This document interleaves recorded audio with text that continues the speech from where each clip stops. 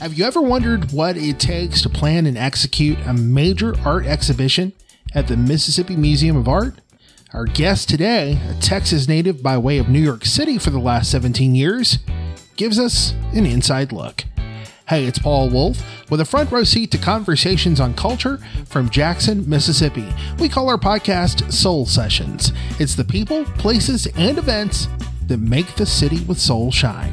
Today, Kaegan Sparks, the new curator at the Mississippi Museum of Art, talks to us about the significance of their latest exhibition, the final stop on a multi-state tour that focuses on the landscapes of an artist that everyone knows, Pablo Picasso.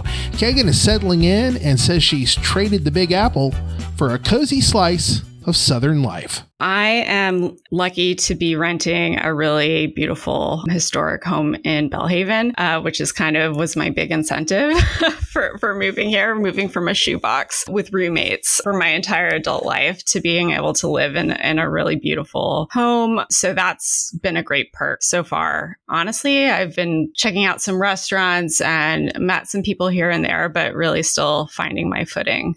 Well, there's no shortage of good restaurants here, that's for sure. And no shortage of good people either. Yeah. Let's talk about your job at the Mississippi Museum of Art. When we hear curator, we think, hey, you're the person who is responsible for bringing all these awesome exhibits to the museum. Yeah, that's exactly right. So basically, a curator is a person who stewards and cares for a collection of artwork in a public or private institution, and or someone who creates exhibitions. So this involves devising a concept that could be a kind of theme, or it could be a deep dive into one particular artist's work, research, a selection of works that sometimes that involves soliciting loans from other institutions or private collections, and then designing the exhibition in cooperation with many other colleagues within a museum's staff that devise a kind of experience for viewers, a way of encountering art that might, teach something about art history or open up just a different part of culture that might not otherwise be available. So it's really a creative job, and I'm lucky to have it for that reason. So the Picasso exhibition that we're seeing on display now at the Mississippi Museum of Art, that was already in the works before you came here, right?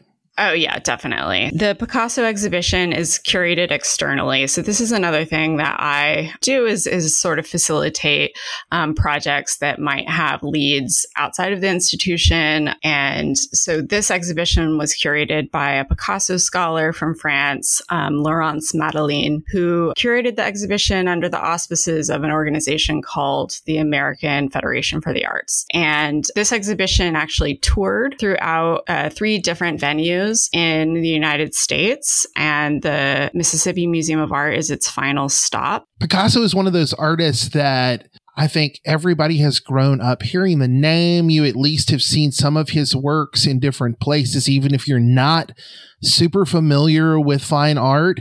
And so when the announcement was made, it was like, oh, wow, gotta see this one. Yeah, absolutely. So this is actually the first Picasso solo exhibition to ever come to the state of Mississippi, which was an impressive factoid for me. As I said, I'm coming out of a context where a Picasso exhibition is basically banal in New York City, but it's really quite a special opportunity to bring this world-renowned work to the Jackson community and the Mississippi community more largely. This exhibition is part of a whole slate of exhibitions that have been around the United States and Europe this year in particular, because it's the 50th anniversary of the death of Pablo Picasso in 1973. What type of Picassos will we see in this exhibition? It is an exhibition that focuses on Picasso's landscapes. So this is a pretty older traditional genre of painting that most people are somewhat familiar with.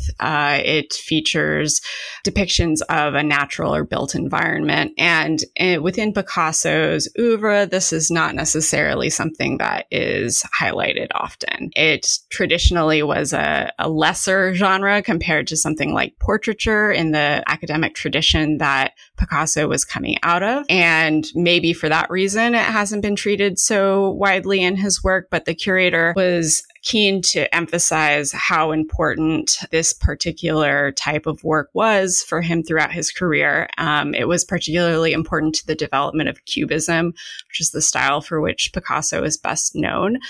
That's around 1908, 1909. And then at other moments in his career, he really comes back to it frequently. And so the exhibition is organized chronologically.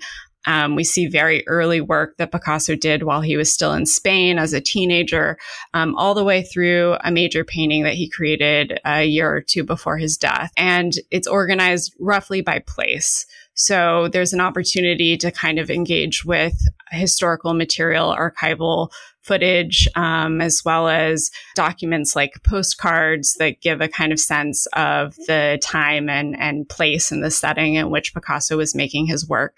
Most of the work corresponds to different locations in France, where Picasso spent the vast majority of his life. The exhibition will be on display through the first part of March at the Mississippi Museum of Art. Surely there are some educational or cultural enrichment programs that go along with this? Yeah, definitely. So we actually have a really full slate of school programs, tours. You can request an educational tour through our education department, but also public programs, including our monthly series, Museum After Hours. There will be a couple more of those. And I should mention that the exhibition is accompanied by a smaller exhibition that comes to us from the Mint Museum in Charlotte that features the work of Romar Bearden, who is a Southern African-American artist who in some aspects took cues from Picasso. He was a younger generation, part of a generation of artists in the United States that started making work in the 30s and 40s, dealing with, at that point, Picasso's looming legacy or soon-to-be legacy, his influence on American art. So this exhibition highlights a few of Bearden's works and their confluence or intersection with themes and styles that Picasso also engaged. What have you seen has been the reaction thus far to people who have come through and experienced this Picasso exhibition? I'm just starting to witness that because the exhibition just opened, but I actually just gave a school tour, and it's really special to see the excitement in the galleries and the questions that especially our youngest visitors are posing when looking at these works. And I think it's exciting to see work by a person who has such a outsized reputation as a kind of iconic reference point that is a household name, to actually see works that were made by his own hand. So I think it's a really unique opportunity, and we're happy to be able to offer it here at MMA. You know, we talk all the time about giving experiences as gifts, and what better time than to buy memberships to the Mississippi Museum of Art so that you get into exhibitions like the Picasso for free, right? Absolutely, yes. So the MMA's galleries are split between a long-running exhibition that features our permanent collection and these temporary galleries where we host rotating exhibitions. So those rotating exhibitions are typically only available through purchase tickets. But if you're a member, you always get free access to those exhibitions. So this is a perk that you would enjoy if you were to join or to give a membership this holiday season. My thanks to Kaegan Sparks, the curator at the Mississippi Museum of Art here in Jackson. Kaegan gave us a preview of future exhibitions coming in 2024, a deeply personal, very local exhibition of the archival works of Noah Satterstrom, inspired by his grandfather's time at the Mississippi State Asylum, part of the UMMC Asylum Hill Project.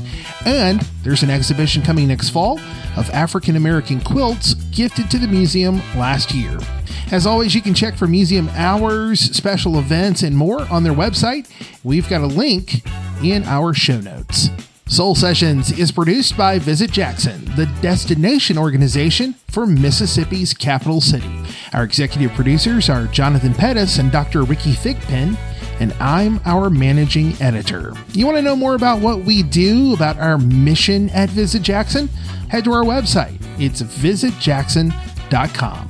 I'm Paul Wolf, and you've been listening to Soul Sessions.